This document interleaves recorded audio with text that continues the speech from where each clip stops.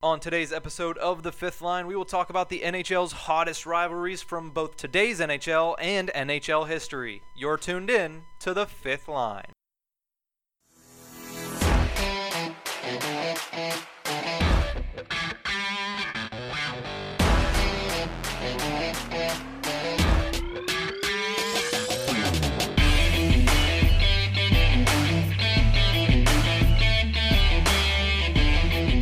Welcome back to another episode of The Fifth Line. My name is Nick Berlansky. I'm as always, here with Nick Horwat. How are you doing today, Nick?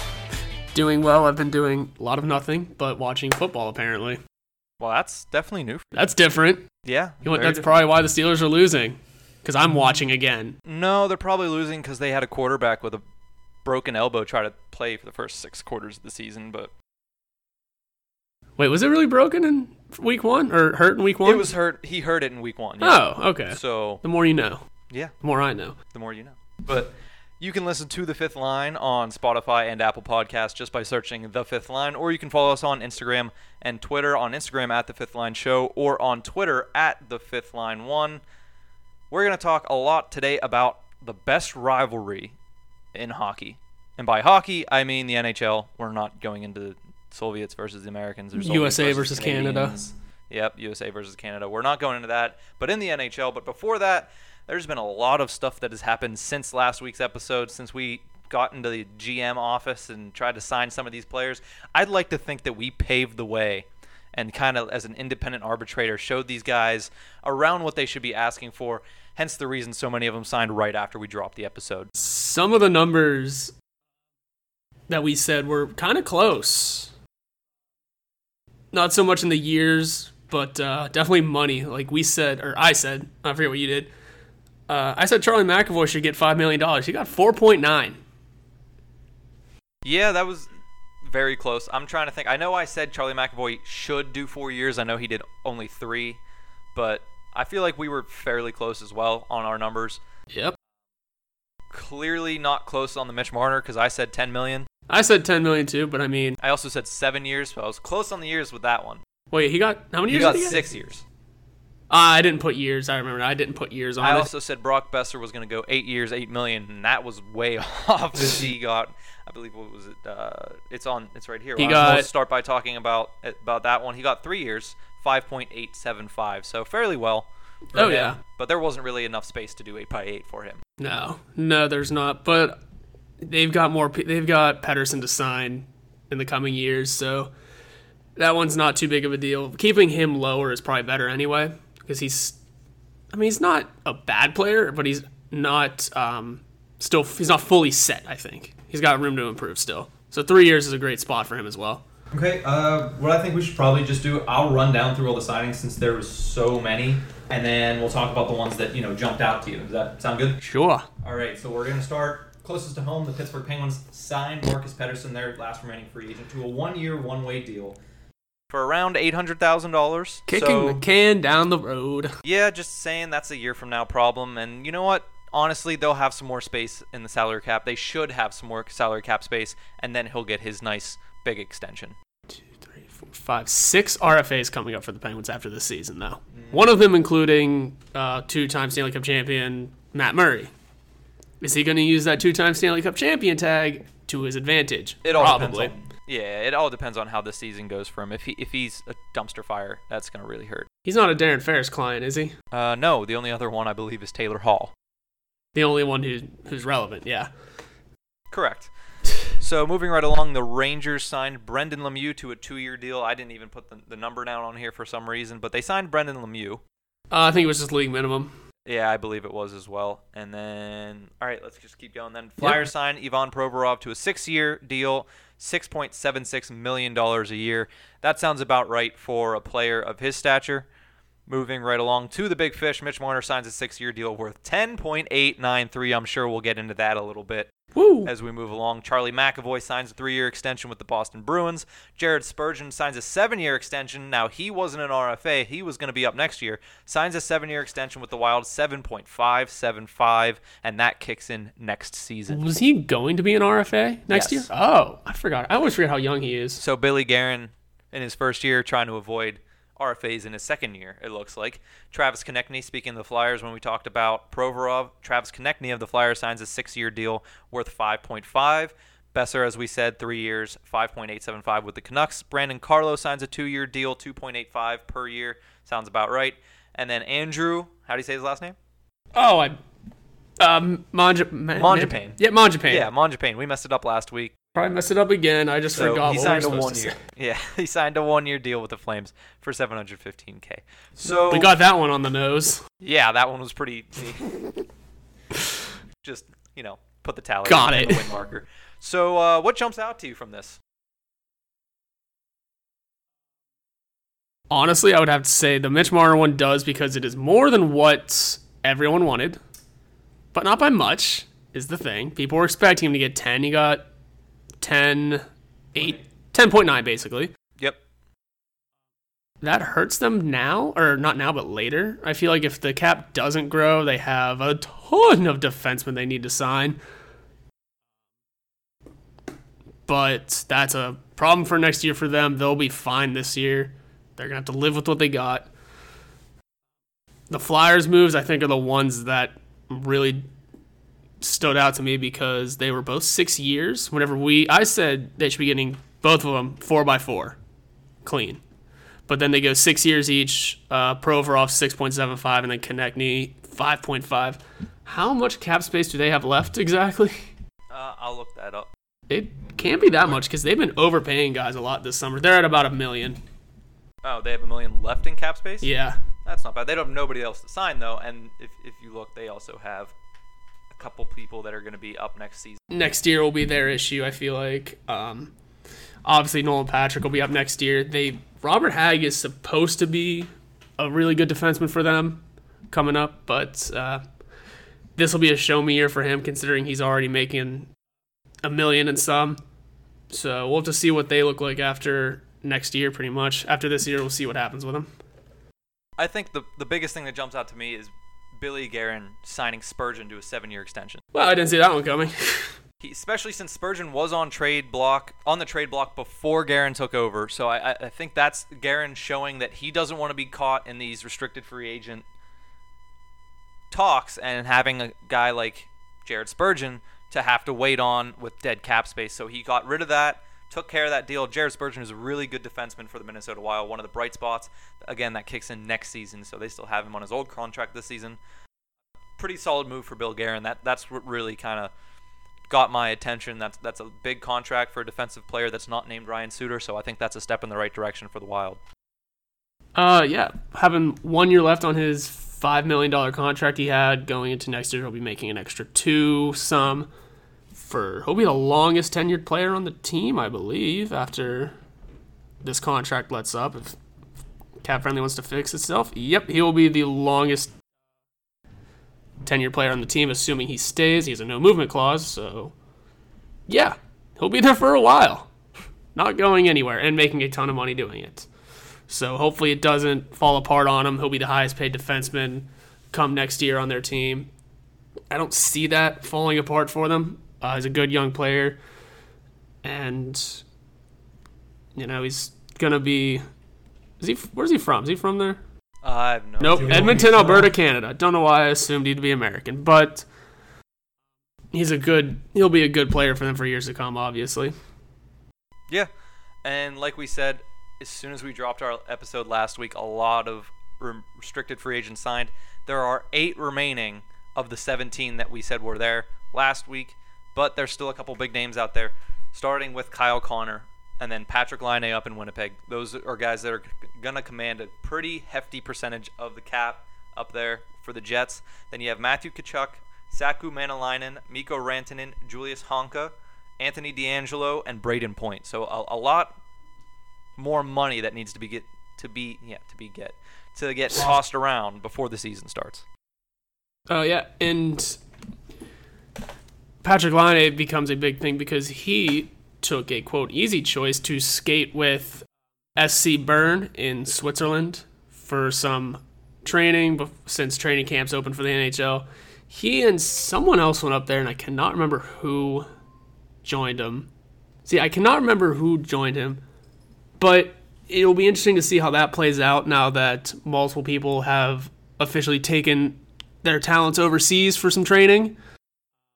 In Jesse Puljujarvi's case, he's taken his talents for some games because he's up there apparently doing really well and maybe fighting his case as to why he should be given an offer sheet, given a trade, let Edmonton lose his rights because he does not want to go back there, obviously. Yeah, it's well known that he's requested a trade and does not want to play for the Oilers organization anymore. So that's sort of a when and not if anymore. Other news from the past week, though, one of the captains have been named from the teams that don't have captains. The San Jose Sharks named Logan Couture to their captaincy. I know I was wrong. I said it would be Brent Burns. I forget who you said it would be. I don't think I said Couture, but I don't remember either. I may have said Thornton if he came back, which he did. He did resign. Yeah. I do not remember who I said, though. We'll have to check that at some point. We'll go back and check that out. So congratulations to Logan Couture. He is now the captain for the San Jose Sharks. Really well-deserved, taking over the reins from Joe Pavelski. And we spoke about this other piece of news a couple weeks ago, and we asked each other how many games Evgeny Kuznetsov would be suspended, and the ruling has come down, suspended 3 games for testing positive for cocaine usage earlier this year during the World Championships.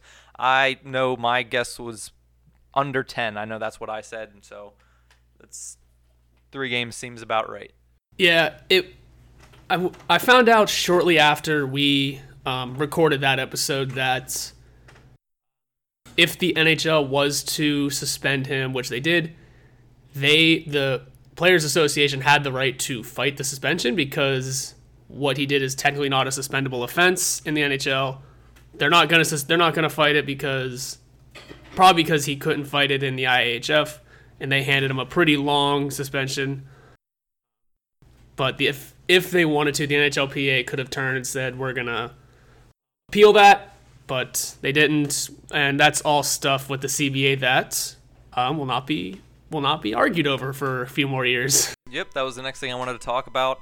Earlier, a couple weeks ago, the NHL pushed through the current CBA and said that is the one that they wanted to go through, and they said they didn't want to reopen negotiations. They didn't want to have a lockout next season. And then all attention went to the NHL Players Association, which had up until earlier this week to decide whether or not they wanted to agree to keep this one open or if they wanted to renegotiate next summer. Thankfully, they chose to keep this current CBA intact, and we don't have to worry about a lockout until the 2022-23 season. And that's a couple years from now, so we got some time to enjoy hockey, stress-free, kind of stress-free at least. We all know another one's probably coming, or at least some sort, but this gives everyone some time to figure out what they really want and what changes need to be made. A thing that I think a lot of people are going to look at, I think a big part of the CBA discussion was the whole CTE and brain protection stuff. Stan Mikita being recently deceased Stan Mikita being shown as having CTE doesn't help things. One thing I have to say with that is just, obviously it's a horrible situation for that, but it was I know it's weird to say it was a different league and a different time, and the game has changed a lot. They're way safer with stuff like that. But Stan Mikita wasn't a guy you would expect to have it because he was a pretty well-rounded guy his entire life. Toward the end, no one said like there was any signs of it or anything, but those are just things that you just never know about. But I believe that'll probably be a huge discussion coming up for the next CBA discussions. There's that, and you do make a good point. A lot of the things are coming out. It started with the NFL really with the big national spotlight on CTE and concussions, and I agree with you that the NHL and the NFL as a whole have really made a lot of advancements to protect these players, both in the style of play and the equipment. The equipment's definitely a lot better, especially you look at the NHL. A couple years ago, they started telling people you have to wear visors unless you're grandfathered in. That's a big thing, protecting the face and protecting the head area, adding those things. I wouldn't be surprised if a decade down the road we see them go back to full face masks, and I could see that being something that was negotiated in a CBA. Whether or not it's going to it's going to happen or not. I feel like it'll be a while down the road still, because I still feel like a lot of players don't like playing with it, and I know sometimes you have to do things you don't like to do because of safety reasons, and I think that's one of the things that will be brought back, because you still see players getting hit in the face, getting hit in the nose, getting hit in the chin, in the jaw, broken jaws, just by getting hit by pucks alone, let alone getting hit by elbows and shoulders. Yeah, you said full face cages. That one will be a hard one to do, considering all the players want to keep fighting in the game. Obviously, you can't really, hit people with your fists through a cage without really hurting yourself. Honestly, the whole fighting these days, like with the visors, it really makes it a little more dangerous, because if you catch a visor the right way and it pushes against your face, you're slitting your face right open. But that's the price they pay. That's what they want to keep it in. Have you ever seen the documentary? What is it? Ice Guardians? No. It's on Netflix. It's really good. I suggest to anyone who hasn't seen it. It's a phenomenal look at these guys that want to keep fighting in the game. They think it's really worth something, at least. They can see why people want it to be less, but it's really interesting. I won't get too much into it, but these guys want fighting to stay in the game. That's the bottom line. The league itself, the management of it, they might too, because it does have a lot of effects on a game, on the guy's health. That's what we're going to start finding out a lot now. With technology ramping up, a lot of these guys are getting their stuff checked out. Obviously, Stan Mikita proved to be probably a start of all that. These older guys are going to start, sadly, passing away. I mean, they're older, so at least it's not in a bad way. Stan Mikita, I forget what he died from, but it wasn't anything revolving that. So it'll be a start of something new, probably. Yep, and the only other thing that's really going to be talked about when the CBA comes up to be renewed in a couple of years, that you saw some people talking about now when they were deciding whether or not to reopen it, was the whole escrow thing. And a lot of money stuff I don't understand. A lot of money stuff that we're not going to just preach to you. If you want to know more about it, subscribe to The Athletic. They have loads of information, loads of articles about it.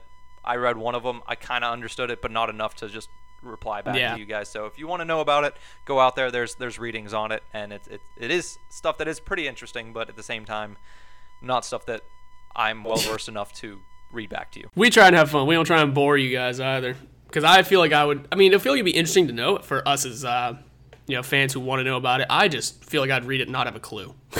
Yeah. But speaking about fun in the game, Corey Perry is going to miss a couple weeks due to a foot fracture. So that's the only major injury to really report about people missing time. It's just going to be a couple weeks. He should be fine for early season. Yeah, he'll be the only one to miss time for an injury. I know we just had our hockey fantasy draft the other night. I picked Braden Point, who might miss time because of a contract negotiation, and Oliver Ekman-Larsson is apparently hurt, but is supposed to be ready for the season. So it says on mine that Connor McDavid's hurt too, but because he had surgery in the offseason, he's still practicing fully, and he's going to probably play in a preseason game. So a lot of that for fantasy is just weird. Yeah. Speaking of Braden Point, I also have Mikko Rantanen in mind, so hopefully he signs so I can get those fantasy points. That's all we have for really news and notes. That was a lot of news and notes. I know usually it doesn't take us about 20 minutes to get through it, but a lot of people signed this past week. So hopefully the rest of those guys sign by next week. We only have 2 weeks till the season starts, so it'd be nice to see these guys in before the start of the regular season. Yeah, have we discussed everyone else, though? We know we talked Connor and Laine. Kyle Connor, Patrick Laine are still out there. Matthew Tkachuk for the Flames still has to sign. Mikko Rantanen, as you said, for Colorado. Anthony DeAngelo with the Rangers. The Rangers just signed Brendan Lemieux. So that one should be handled a very similar situation, just short-term, short money, get it later. And Braden Point, which I found out was his last offer was only $5-point-something million. Ooh, yeah, he's not going to take that. Yeah, I know you said he doesn't deserve all the money in the world, but he deserves more than that at least. Yeah, I had him up towards William Nylander standards with around the 7-point-something million. Yeah. Maybe even not. I mean, $7 million seems fair to me. Yeah. Those are the only important. But not 5. Yeah. Jeez. Yeah, no, they're really shorting them. But they don't have room for him for long term, so it's going to have to be a bridge deal, apparently. Which hurts, but... And the only other two really don't matter. Julius Honka from the Dallas Stars, and Saku Manalainen. Thank you, for Carolina, who's 25, but... Yep, he's the oldest RFA in of the 8 remaining. Yep, but there's always the older RFA. He's just this year's addition.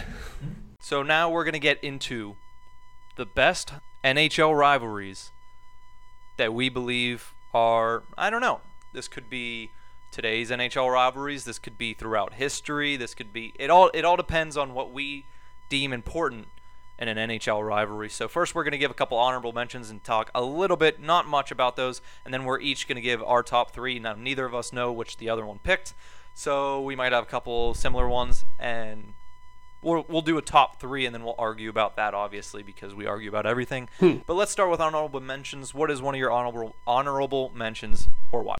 One of mine is a very fun one. I'm going to start with the Detroit Red Wings and the Colorado Avalanche.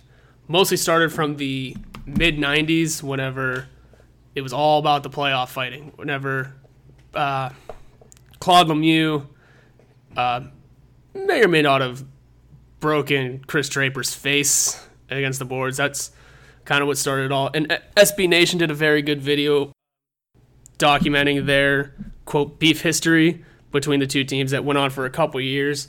Some of the best, not best, weird to say best, but some of the best fights hockey fights that have taken on ice. Chris Osgood and Patrick Waugh going at it a couple of times. It's entertaining stuff to watch if you're a hockey fight fan. And it was weird seeing, it was the mid to late 90s, and it was old-time hockey pretty much coming back for those two teams.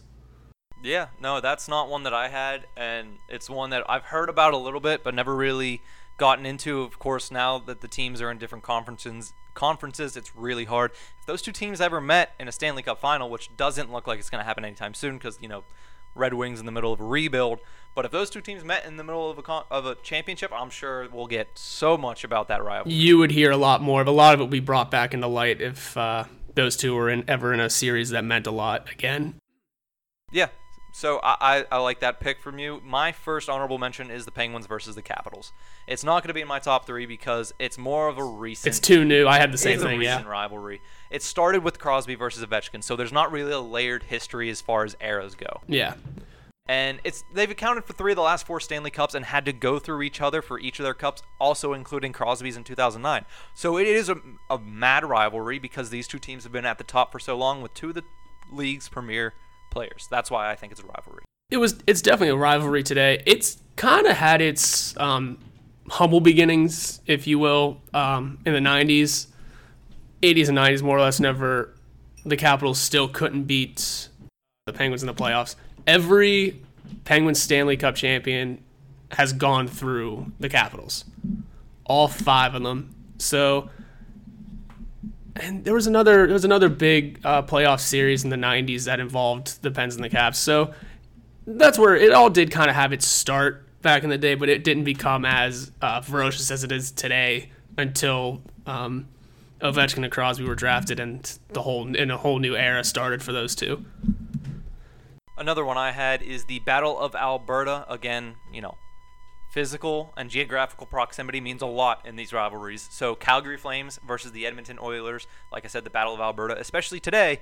You got the Games Plus player, Connor McDavid, versus a team that just won the Pacific Division in the Flames and looks like they're going to get better and better. So this is a rivalry that a little bit older, 2 Canadian teams too, yeah. But it might start to rekindle here in the more recent years. Yeah, and I can totally see that being a thing. It's great seeing young guys be in a rivalry like this.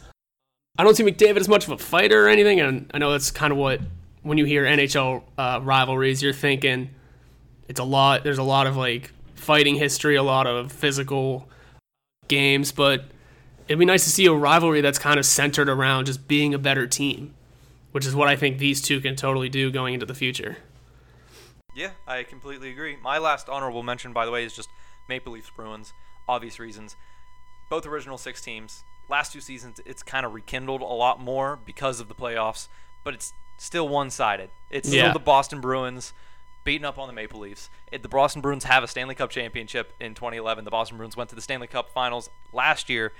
And then for the Maple Leafs, I mean, I'm only 22, but I could have probably been born 22 years before that and still hasn't been a Stanley Cup championship for the Maple Leafs. Yeah, it's a good rivalry because the Bruins are the old guard and the Maple Leafs are the guys that are coming to take it. And it's their chance now. My last honorable mention, though, is another one that's kind of recent but has always been around, the Rangers and the Devils. Oh, who was it? Gaborik? Whichever player just got traded from the Devils to the Rangers or the other way around was the first time those two teams have ever traded with each other. I don't think it was Gaborik. It was Grabner, Michael Grabner. It was Michael Grabner. He was the first player to ever be traded between those two teams. Those two teams during the 80s and 90s did not like each other, and then it came back again with Sean Avery and Martin Brodeur. That playoff series in 2005 or not 5 or 6, about 2007 maybe.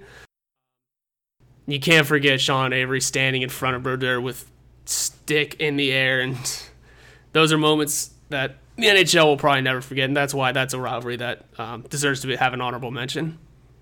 Yeah, I completely agree with you, and it's probably one of, again, the more underrated rivalries in the NHL. I think now seeing Kakko and Hughes going to each of those teams 1 and 2, and these teams starting to get a little bit better, plus PK Subban saying he's excited to play in New York. It's going to rekindle. I think it's going to be a fun rivalry moving forward, especially with those two guys who are going to headline. I think they're going to headline their teams similar to the way that Crosby and Ovechkin did theirs. Maybe not to that level, but I think they're going to be two transcendent superstars in this league. Yeah.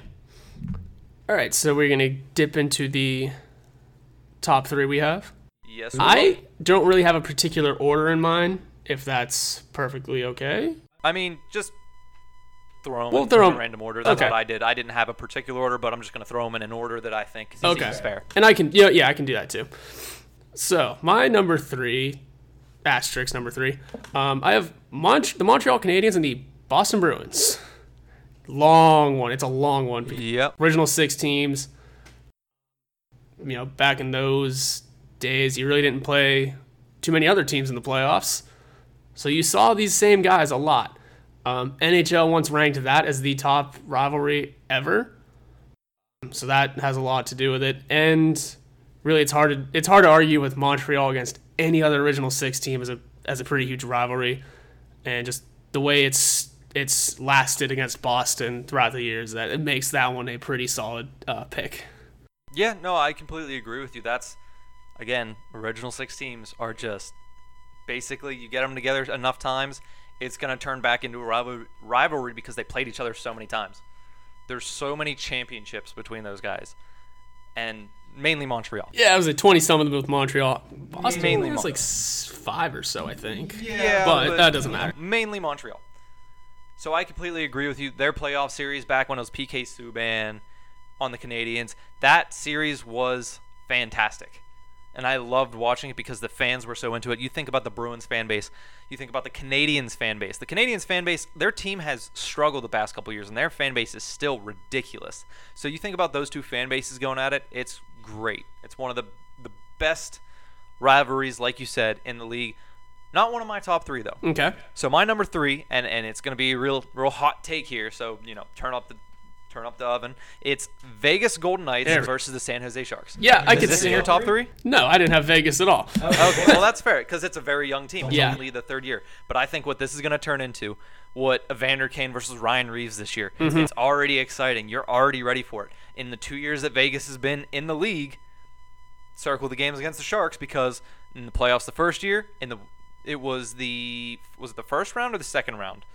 It was the second round because the first round Vegas swept the Kings. Right. It was a second round matchup where Vegas eliminated the Sharks, and then last year, obviously a first round matchup where the Sharks eliminated the Knights in a Game 7 with all that controversy. Boy, that game was wild. Yep. And then you get characters like Ryan Reeves into it, Evander Kane into it. It's an exciting rivalry with a new team, and it has 2 really good fan bases, and I think it's probably the 3rd best rivalry in hockey.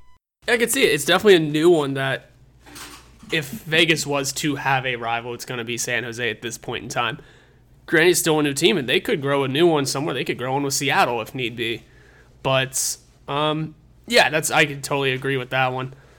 That especially the way that Game 7 went down, there's no reason why that shouldn't be one of the top rivalries in the league right now.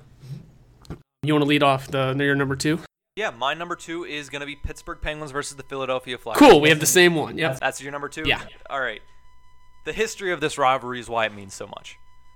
Maybe not in recent years because it's been sort of one-sided, especially in the regular season play. Not as much in postseason play, which makes it a little bit better. But in regular season play, it's been really Penguins the past decade. Yeah. It's been very calmly. It's been at a simmer recently. It's not been like the blazing rivalry that it was back in the Mario days or even before then. But the multiple times of playing them in the playoffs in the late 2000s to the early 2010s is really what showed the league that this is still a thing. Crosby saying, I just don't like him. Like, doesn't need a reason, just don't like him. Really keeps the fire going for that. It's really fun watching those two teams. Granted, it has been quiet lately. I'll mark that up too as the league changing. It's a league changing where, like I said before, rivalries are starting to turn into actually being the better team, not so much wanting to just beat their faces off. So it's really fun. It's still fun watching their games. It's still some of the best hockey to watch. It's still probably one of the more marketable TV games ever that you usually watch in a season. So that's why it's not going to go anywhere anytime soon. Plus, Philly, Pittsburgh, it's the way it is. Yep. Again, there's the geographic proximity, but there's also, you think about in the late 80s, early 90s, there are 42 straight games where the Penguins could not win the Spectrum. 42 games. Now, at the time, it hurts the rivalry for one team because they always look at the other team like little brother. Mm-hmm. But at the same time, you look back on it and you say, wow, there was that much dominance then. And now it's just switched around, and it just made the Penguins want it that much more. So for Penguins fans, it means that much more, which gets them into it. And we always know Philly fans, they're always into it. Oh, yeah. They're always into it. They hate Pittsburgh. Pittsburgh hates Philly. Like you said, Crosby said, just don't like them. Yep. You know, if you're going to these games, there's going to be bad blood. There's going to be actual blood. And there's just going to be a lot of physicality, and there's going to be a lot of yelling at each other, fan bases and players alike. It is one of those games where that's still pretty physical too on the ice. I can remember now that during the Stadium Series, the last one, Wayne Simmons concussing Letang on the same play that Dumoulin got concussed. Like, it still has its bad blood, and it always will. Dumoulin was hit by Simmons, and then it was Shane Gostisbehere who jumped. That's what it was, yeah. And cost him a couple months or a month of the season last year. Injured his neck, which was surgically repaired. Before, yeah. So it's this thing. You look at the Flyers when they beat the Penguins, and I believe it was 2014. Whenever they swept the Pittsburgh Penguins. I think that was 12.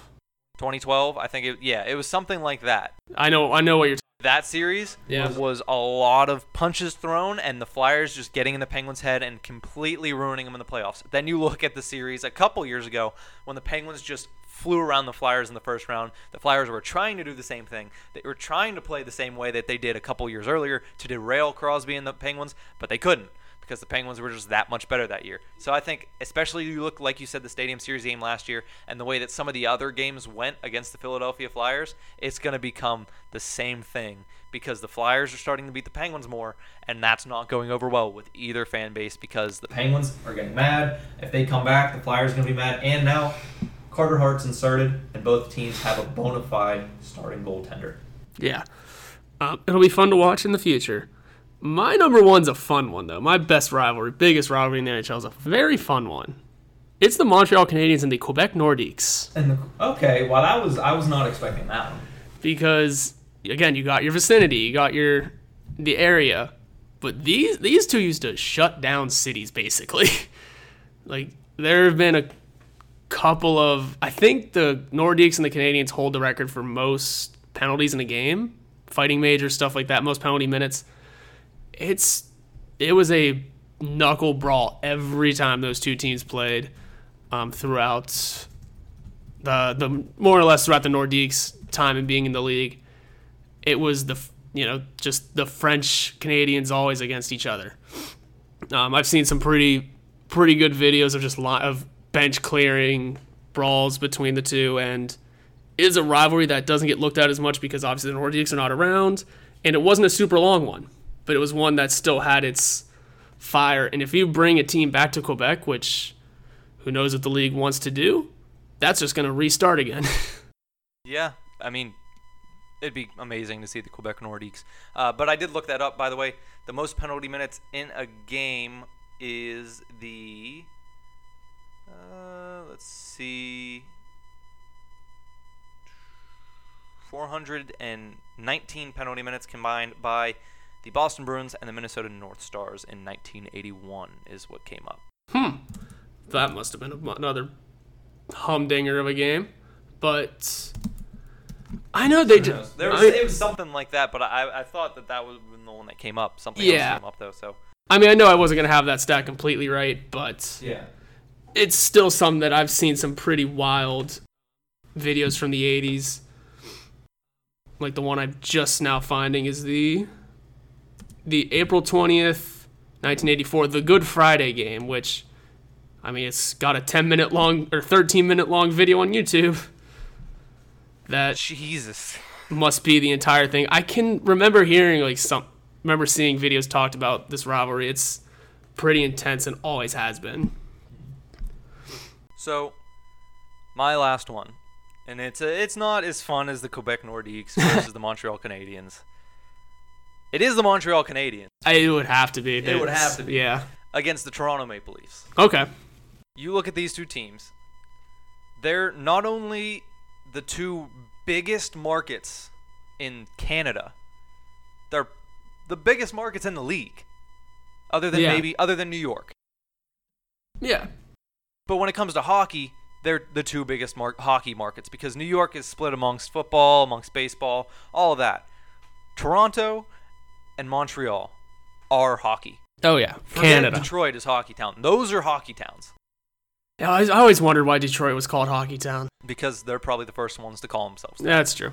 And they had Gordie Howe, but I'll let that one go. Yeah, well, that's true. They had, But they're the two godfather franchises of the NHL. The Canadiens had so many Stanley Cups. The Toronto Maple Leafs and the Montreal Canadiens, growing up, that's what I was told. This is the rivalry. Mm-hmm. This is the two teams. It doesn't matter who's good, who's bad. These two teams go together, and it's going to be a knockdown, drag-out brawl. Now, initially, I wanted to put the Red Wings and the Maple Leafs in here, just because in the back of my memory, I keep thinking about Michigan Stadium, about the half red, half blue, which was amazing in the Winter Classic back in, 2010, 2011? Something like that, yeah. Something like that, but it's Maple Leafs Canadiens. There's no doubt about it. Yeah, I mean, and these especially you look now, it's going to rekindle, and it's going to be amazing. Yeah, and these are also two teams that the Canadiens definitely do. The Maple Leafs are close to predating the NHL. Like, they've been at each other's necks since before the league was even a thing. So that's an easy one. It's an easy choice, too, because it's a rivalry that has been around since 17. That's on the Montreal Canadiens, because they celebrated their centennial season the same time as the NHL. So it's a rivalry that's been around for over 100 years, and it's hard to pass something like that up. Yeah, and that's why I picked it as my number one. Plus the fact that you look into the future of this rivalry, the Maple Leafs have Matthews, they have Marner, they have Nylander, they have John Tavares, they have Morgan Rielly, Frederik Andersen. They're going to compete for Stanley Cups for a couple of years now. Their window is wide open. Then, not to mention, they have Kapanen and Janssen locked up. Then you look at the Canadiens, who are a very young team. They have Arturi Lehkonen and Jesperi Kotkaniemi coming into their second year. You have Brendan Gallagher, who's been there forever and still very effective. Jonathan Drouin, people forget about him. He's on that team. He's capable of putting up 70, 80 points in a season if he wants to. And then you have the game changer, Carey Price. Not to forget Max Domi, because I love Max Domi, but the game changer is Carey Price. Right. And I found the Wikipedia page for this rivalry. Their first meeting was December 26, 1917. My grandparents weren't even alive. Yeah, they've met a total of 814 times. And Montreal has the series lead of 398 wins, 318 losses, 88 than 10. I forget what the whole extra numbers are. I think one of them's tie and one of them's overtime losses. I'm guessing 10 is the overtime losses because there were ties way before there were overtime losses. So that really shows it. And postseason results also are handed into Montreal's favor of 42-29. Well, yeah, you kind of figured that one. The Montreal Canadiens obviously having way more Stanley Cups than anybody in the league. Yeah, and the longest win streak is also handed to Montreal with 14 straight wins against them. But that's just, statistical stuff as to why these two have always been put together as some of the highest rivalries in the league. Yep, that is the premier rivalry of the NHL, especially, going back those 100 and now 101 years in the NHL. Yeah. Who do you believe? We'll just do this real quick. Who do you think's the best rivalry in the NHL right now? Right now? I would have to go with your Vegas and San Jose since you brought it up. It is a really good one. It is the new one. It is the fresh one. And really, those two teams haven't played since that Game 7. So we don't know what's still to come from it all. Yep, just because of that pure fact that you said right there, I say Penguins Capitals. Okay. Also, you look at the fact that 3 of the last 4 Stanley Cups go to these two teams, and they have Ovechkin and Crosby. That's why I think. And every time they go together, it's usually a nationally televised game. Always, yeah. And it is one of those things, I know Crosby has said that he doesn't have much of an off-ice relationship with Ovechkin. It is kind of a rivalry that the media built up, which is going to happen. I think the media was trying to build up a whole McDavid and Eichel rivalry, but that just couldn't work. Because A, they don't play each other, B, the teams haven't been all that stellar since they've gotten there. I mean, the Oilers made the playoffs. Even that year, you could have tried something, but just the Sabres have not been able to do it. So you can't build it up there, but you put Crosby and Ovechkin on teams that are gonna make the playoffs year after year. They have a team around them. They're two teams that are gonna face each other a lot. So that's also a good reason why that one could be a top rivalry in today's NHL. Yep. So that's really gonna do it for this week's episode. The other thing I wanted to mention, you went out and were a fantastic friend and got me a bottle of Pink Whitney's because it's been so long that we've been looking for them. So thank you for that. And also when you posted it with the shirt on that you have on today, the Crosby Greater Than Everybody, I saw you got a like by Paul Bissonnette, Biz Nasty. So congratulations on that one. Thank you. Pretty cool. Yeah, I mean, I don't know why. Pennsylvania's liquor laws kind of sucks. Maybe that's why it took a while to get up. Yeah. But it was curious as to why it took Pittsburgh a while to get it, considering that's where they played. That's where Ryan Whitney and Paul Bissonnette both started in the league. Paul Bissonnette played in Phoenix more or less, definitely more. But they were both drafted by the Penguins, and to be honest, the Penguins are the reason why Ryan Whitney got paid. Yep, the Whitney one-timer. So I'll probably end up cracking that bottle as soon as we're wrapped up here. So it's good stuff. Thank you for that. And I don't think we have anything else. Do you have anything else? I got nothing else other than, I should stop watching the Steelers again so they can start winning. Yeah, I have faith in them. 11-5. I have also that the Pirates just they can't have anything nice, can they? Man, that's brutal. Nope, that's so bad. So bad. But when this comes out, there will be only 2 weeks left, and then we get hockey back. Preseason hockey has started. That's true. Preseason hockey has started. Jack Hughes is doing give and goes with Nikita Gusev to get game winners. Jack Eichel is, putting game winners in. So is Tom Wilson in overtime. A lot of overtime games to start the preseason. Yeah, Penguins played at Pagula Ice Arena the other night, and whenever I say the Penguins, I mean the Wilkes-Barre Scranton Penguins plus Jack Johnson essentially played against almost the entire starting lineup of the Buffalo Sabres. Yeah. After the first period, I believe the shots were 18-2. Oof. Big oof. So Case is dismissed, standing on his head, making a very strong point for staying as the backup. Yeah. In Pittsburgh. So congratulations, Jordan. Your guys playing well, but who knows? That's all I got. Preseason hockey is here finally. Training camps are starting, and people have to sign.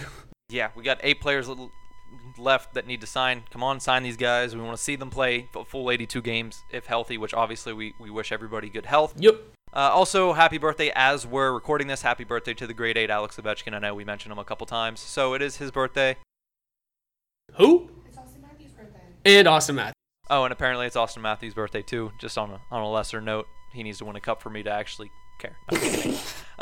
You can listen to us at Apple Podcasts and Spotify by searching The Fifth Line. Follow us on Instagram. Follow us on Twitter. Again, Twitter at The Fifth Line 1 and Instagram at The Fifth Line Show. You can follow Horwat at Nick underscore, or not underscore Nick underscore Horwat. I need to change that, but yeah, that's a lot of words to say, and mine at just Nick underscore Berlansky. That'll do it for this week's episode of The Fifth Line. We'll be back next week, another week closer to the NHL season. See you guys.